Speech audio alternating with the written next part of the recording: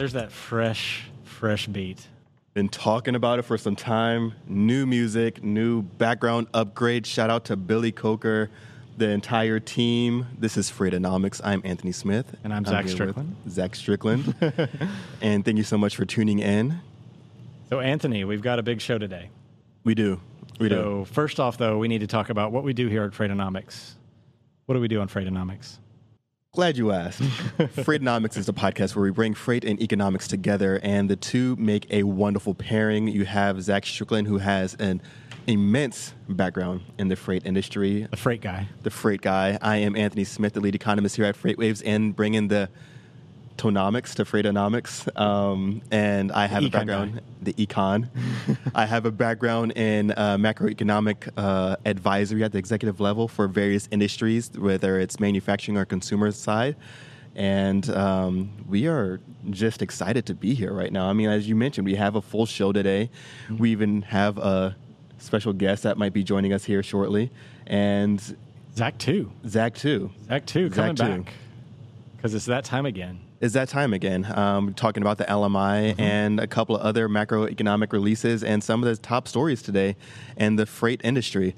Also, we are streaming, I believe, on most of these on either LinkedIn and Facebook. So I'm going to have that pulled up here so you can join in on the conversation if you are watching live. But without further ado, Zach. Yeah. Z1.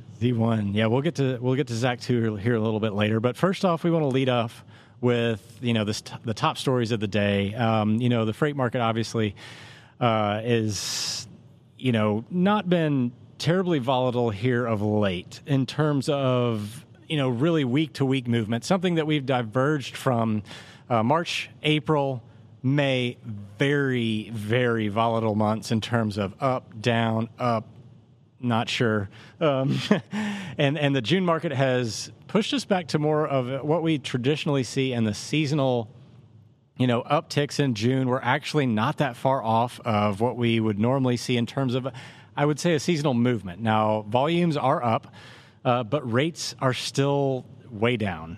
So that means that capacity is still pretty available. We've got a 5.6-ish tender rejection rate sitting out there right now, which is pretty indicative of around where we would think 2019-ish rate levels would be, but we're up over 2018 volume levels. Now, this is I think this is a confusing state of being for a lot of people that are in the market, Anthony Smith, because normally there's a lot of demand. You think, that's going to compress the supply. Yeah.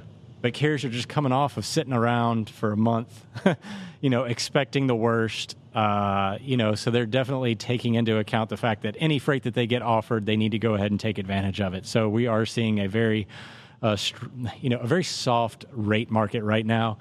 Volumes are still pretty strong, so take care of that utilization factor, as a lot of you carriers do.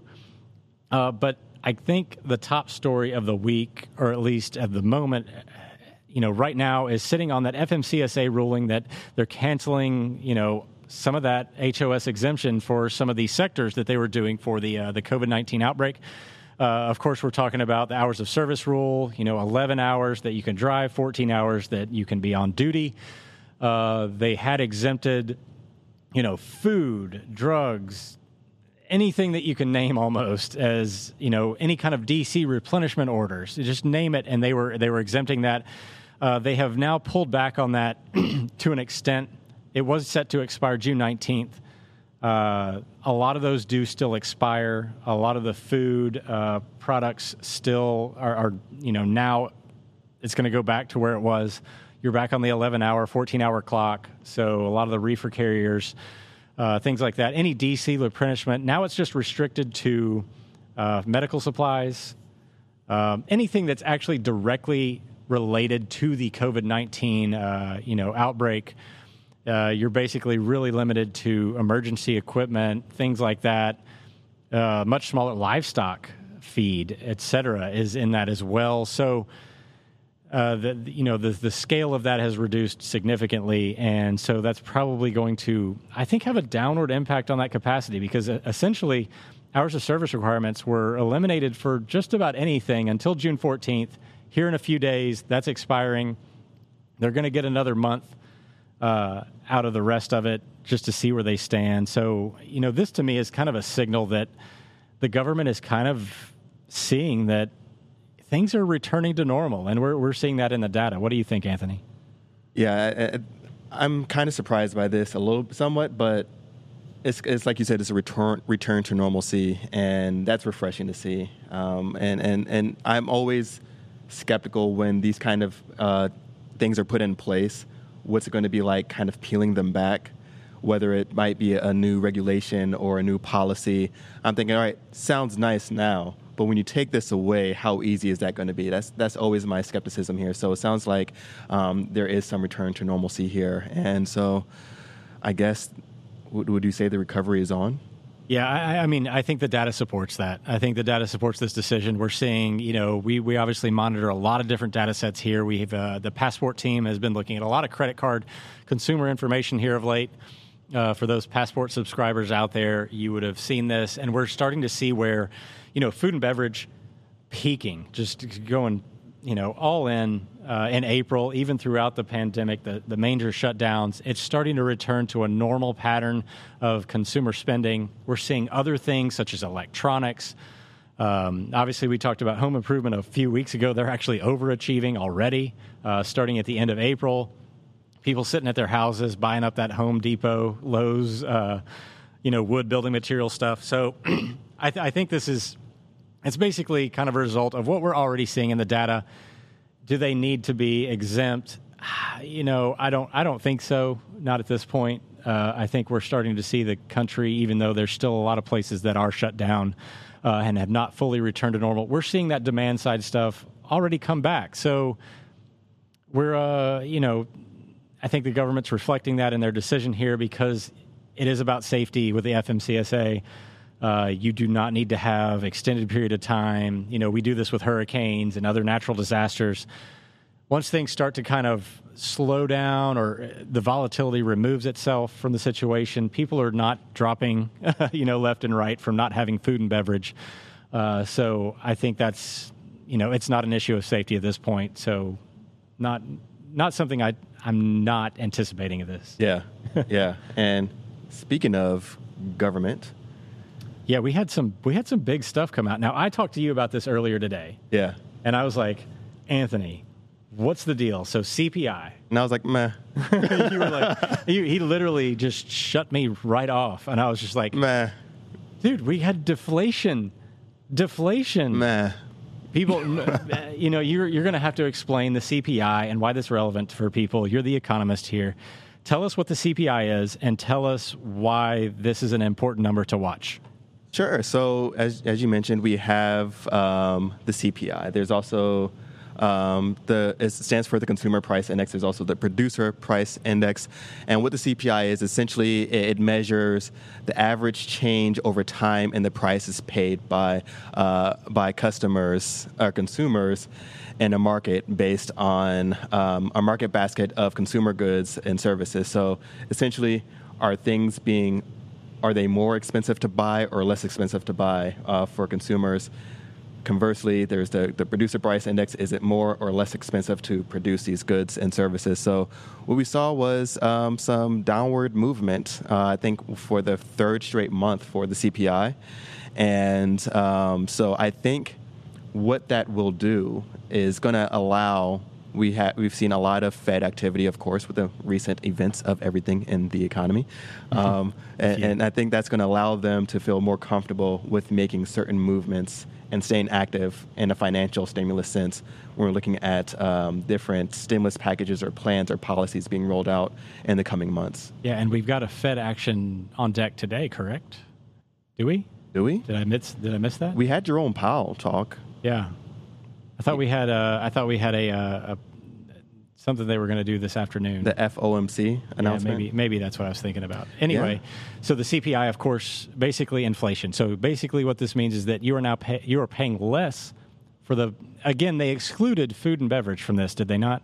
You could do the core. Yeah, they just did the core. Mm-hmm. I think this is what this was reporting. So excluding food and beverage, you're paying less for consumer products than you were a month ago by 0.1%. Yeah. So basically a lot of discounts. This actually makes sense to me. I kind of overreacted. I was being a little drama queen to Anthony just to see if I could get a reaction. But considering the fact that people aren't going to retail stores, they're not allowed to go out, this is a reflection of discounts, people having too much inventory. They're trying to get people to buy stuff online, et cetera. It is not really a true deflationary number, in my opinion, where you would be very concerned about deflation just because that's a sign that the economy itself is collapsing. This is not that. This is simply just a correction to like incentivize people to get out and purchase things. They've got some government stimulus packages out there that are, burning some holes in some people's pockets, I guess. So again, I think this is good for freight in general. It just means that people are out there still looking to consume things, which means more freight on trucks, et cetera. But moving on from this, unemployment rate. Yeah. So, I mean, we had a few things that came out since our last chat here on Freightonomics. We have the unemployment rate, which came out surprisingly low here at... But they had to do a little bit of a wiggle here, correct? Yeah. They had to do a correction. Somebody slept on their keyboard a bit. There was a misclassification in a sense here. And so we saw that the most recent number that was released, I think it was Friday, showed it was a 13.3% unemployment rate. That was a little bit lower than people were expecting. We were expecting somewhere in the high teens to some were expecting even like low 20%. And so the issue came in when the job status as employed but absent for work did not count towards unemployment total. So that really kind of shook things up. And if that misclassification wasn't in place, we expected to have hit somewhere around potentially the 16% mark or maybe even higher. So there was a misclassification there. The good news is, if there is good news, about 3/4 of the overall unemployment numbers that came in were due to temporary layoffs. So that talks to folks starting to come back or have some hopes of coming back instead of permanent separations. Yeah, so my takeaway from this, something we've said here before, I believe, is the fact that this is not a true 16.3% unemployment rate. Yeah. It's not comparable to the Depression or the Great Recession of 2008, 2009. These are temporary layoffs that are not permanent. A lot of the employers are bringing these people back. They simply were able to give them unemployment benefits while they did not need their services. Yeah. So, again, everybody expecting an increase in this in May. It comes back down, just validating the fact that we have come off the bottom, substantially. Things should be moving forward. They are moving forward. All the stats line up, back up to a 13.3%, sorry, that was the error. But we're still increasing like employment levels. So that means that people are coming back to work, coming back into the office. I still don't think it is a pure number in terms of where you can really apply, the 15% unemployment rate to the economy itself. Yeah. Because they are getting that stimulus package. They are still able to spend that money. So, again, everything's positive right here for me. It's still, maybe it's not as aggressive as, the drop was, but it's still a move in the right direction. It's movement. And I think the movement was what people expected, but a little bit sooner than what people expected. Mm-hmm. And then that misclassification really kind of shakes things up again. But yeah, we have brilliant people running these numbers, and talking about brilliant people. We're moving in the right direction now. Yeah, we are moving in the right direction. And talking about brilliant people behind brilliant numbers, we're here with Zach Rogers of Colorado State University. He is a professor there, and he is also one of the main guys that helped put together, leading the charge with the Logistics Managers Index. Hello, Dr. Zach Rogers. Hey, how's it going, guys? Zach 2, affectionately called Zach 2. Right. Yeah, Zach 2. Yeah. On this podcast, I'm happy to be Zach 2. You're as long as you guys are the number one logistics and economics podcast, I can be Zach 2. You guys are You're Zach 1 in my book. Well, thank you for joining us, Zach. Absolutely. No, I'm happy to be here. And Zach, one of the things I mentioned here, for those of you who may not have tuned in last time, Dr. Rogers was here with us. He heads up the Logistics Managers Index with a group of brilliant professors throughout the country. Zach, can you give us a quick rundown of what the LMI is and what some of the latest changes are? Sure. So it's an index they put together with Dale Rogers from Arizona State University, Stephen Carnevale from the Rochester Institute of Technology, Ron Lemke from University of Nevada, and Shen Yenyurt from Rutgers University. And so the Logistics Managers Index, or LMI, is a diffusion or change index that we put out every month. And basically what we do is we ask a couple hundred respondents who are all kind of director level and above, where 8 different supply chain logistics metrics are going. So we ask them about inventory levels, inventory costs, warehousing costs, capacity, and utilization, and transportation cost, capacity, and utilization. And all we ask them is it staying the same? Is it going down? Is it going up? We average those scores together, and basically we get a 0 to 100 index. And so 50 means no movement at all. Anything over 50 means increasing. Under 50 means decreasing. And in the higher above 50 it is, the greater the magnitude of growth is. The lower, below 50, the more below 50 it is, the greater the magnitude of contraction is. I don't know why that was so hard to say. But so that's sort of the way we do it. This month's LMI came out last Tuesday. And we always let it out the first Tuesday of every month. And the overall LMI right now is a 54.5, which is up from last month, where it was a 51, which was the lowest we had ever seen. Now, it's important to point out, I think, and Anthony, we talked about this a little bit last week. Maybe that was this week. I think time is really running in a flat circle for me right now. So the important thing to point out here is that transportation is coming back, but still negative in some places. Okay. So we're still seeing transportation capacity kind of increase. So we have a little bit of excess capacity, and prices are at 49, which basically means, 49 is close enough to 50 that we would almost call that no movement, but it's slightly negative. So prices are slightly down. Now, if you compare that to last month, prices were like a 37, which was the lowest they had ever been. And so essentially what we're seeing with on the transportation side is we had a big drop. Okay. So from basically mid-March to the end of April, transportation was just, on the downward slope of a roller coaster, basically. In May, it's still down, but very, very slightly. And so I think what we're seeing now is sort of the plateau piece of the kind of U-shaped recovery we're going to have.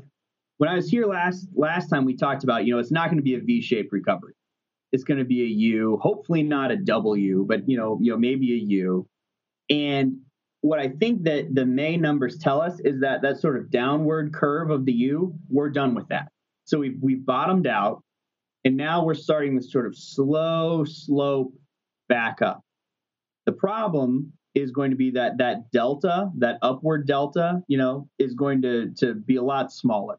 It's going to take us a lot longer, just like, going up or down a hill on your bike or whatever. It's going to take us a lot longer to come back up than it did to come back down. Now, Zach, I got to ask. So, I guess in my mind, the V-shaped recovery was, I was pretty skeptical of that call in general, but at the same time, I have to be concerned about the definition of what a V-shaped recovery is. Now, V-shaped to me means that you bounce down at the same rate that you came, you basically recover at the same rate that you fell down. Yep.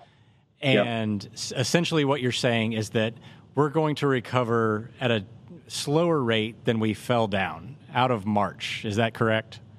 Yes, sir. Yep. So we're on the way back up. We have hit the bottom now, and that's assuming, I'm sure you guys saw there's some states, Anthony's home state of Arizona would be one of them, where the virus has come back a little bit from where it was because, everyone in Anthony's neighborhood needed to get out golfing last month or whatever. But so it has started coming back a little bit. And so what this assumes is that we don't see a really big second wave coming back, because obviously a big second wave comes back and, all bets are off probably. But if we kind of maintain where we are right now, we're now on the sort of slowly curving back up part of that recovery. So now, Oh, sorry, go ahead. Yeah, so sorry to interrupt, but I would just ask, are there any specific sectors that you're seeing recover faster than others? Yeah, sure. I mean, grocery, sort of the day-to-day stuff is doing really well. What I can tell you is that there's sectors we're seeing recover more slowly. Okay. The worst one right now is apparel. Apparel, right. Furniture, electronics are just getting slammed. I mean, JCPenney's going bankrupt, all that stuff. I was looking at some data from the International Council of Shopping Centers, the ICSC. It's actually a really good data source. And it said that, at shopping centers, basically, apparel sales are down 89% year over year. So, I mean, it's just an absolute bloodbath over there. That's brutal. Yeah, and they're down in a way that really hurts because they have a lot of inventory. Okay, and so one of the things that we saw in the LMI this month is that inventory levels and warehousing continue to act like the economy is really hot right now. Okay, so inventory costs right now are at a 66. Which it should not be at a 66 if you're not moving, right? If there's no demand, why are you spending all this money on inventory? Well, it's because we brought all this inventory in, and now it has no place to go. So warehousing capacity, I think, warehousing capacity and transportation prices, those were our only two metrics this month that we're tracking. We talked about why transportation prices are down, although it's sloping back up. Warehousing capacity is actually even lower than transportation because we have all of this stuff and nowhere to put it. And so that part of the LMI, that sort of warehousing inventory part, is actually driving it up. It's why it's at a 54 right now, which is a decent, I mean, low, but decent rate of expansion. It's because sort of the storage piece of our economy is doing really well right now. So, what industries are really prospering? The warehousing and 3PL industry, specifically 3PLs, less of the focus on transportation, more of the focus on storage and warehousing. It's a great time to own a bunch of warehouses right now because they're all totally. Yeah, we're seeing a lot of the same thing now. How similar do you think this is? We saw some of this last year with the trade war.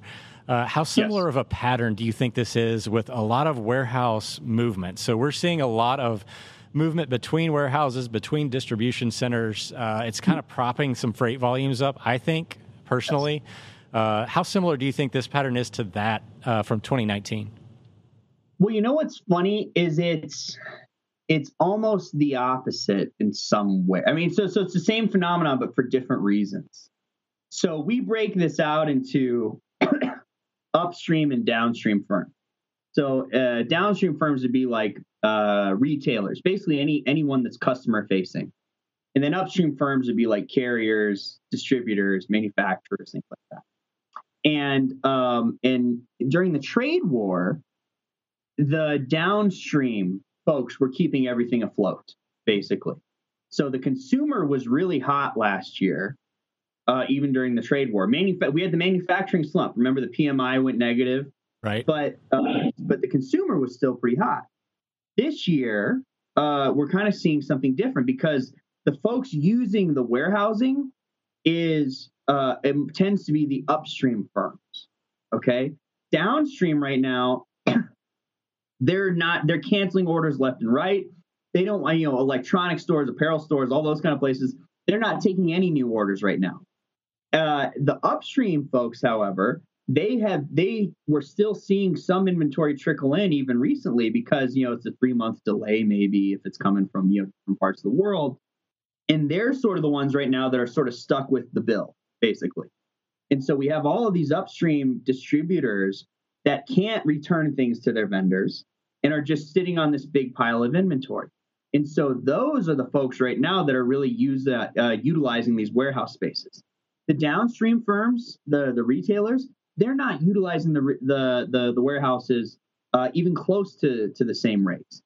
So, if you break out warehouse capacity by upstream and downstream, it's an even 50 right now for the downstream firms. So it's no movement at all. They've been able to stay pretty lean.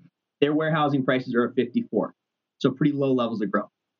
Upstream respondents, it's a 46 for capacity. So they keep losing capacity, and their prices are a 63, which is 9 points higher than it is for the downstream folks. And so it's a really interesting observation you make, Zach, because there is a lot of similarities in the results of what we're seeing here with the trade war and warehousing and movement propping up transportation. The difference is that now all the storage is coming from upstream in the supply chain rather than downstream. And last year, those two were flipped. That's fantastic. Yeah, Zach, and real quick, I mean, we get to chat about the different components of the LMI, and that's one of the things I really like is that ability to break out the different attributes of the transportation industry. One of the really cool parts of the LMI report that I really like that maybe you can talk to a little bit here is some of those future predictions that your respondents talk to. Yeah, so every month we ask them to, okay, 12 months from now, where do you see things going?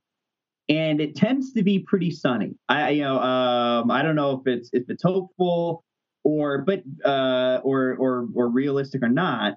Although I will say, for the first 2.5 years of the LMI, our future predictions were actually really accurate. And again, this isn't us doing this. This is us saying, okay, in 12 months, where do you think this is going to be headed? And so, like, for transportation price, okay, that's a 49 right now. They're predicting a 66 a year from now, which is a much higher number. And if you look at what Powell said today, he said, oh, we're going to have a 5% GDP bounce in 2022. So, I mean, who knows what's going to happen? But if what Powell says is true, I think that our future predictions are probably pretty right on, in that we are going to start to see this come back. And honestly, 66, even though that seems like a high number right now, where we're at 49, 2 years ago at this time, we were at like a 91 or a 92, so 2018. It wouldn't be totally unheard of. Yeah, 2018 was nuts. It wouldn't be totally unheard of for us to be bouncing back up if we see that recovery, sort of that slow sloping recovery happen the way that we think it would be. Because let's see, the last time that we were in the sort of mid 60s would have been, March of last year, actually. Right. So other than the one aberration that we had in the first 3 weeks of March this year, but so that would sort of make sense. So we'll slowly curve back up to sort of where we were. So a 66 by this time next year is what you're predicting? That's their prediction. Now, I don't know. I will say that I do think over the last year, I think these have tended to come in a little high. But I don't think it'll be 49 again. So, I mean, that would be Well, Zach, thank you so much for joining us today. We surely appreciate your insights. It's been amazing as always. If you'd like to stick around, we're in the last few seconds of the show here. I think we have the next 30, 40 seconds here. We always like to end up with a little question/debate, Zach. Yeah. So if you want to bear with us for just a second. So I was listening to SiriusXM's top 1,000 country songs of all time. What do you think the number one song was? The number one country song? Yep.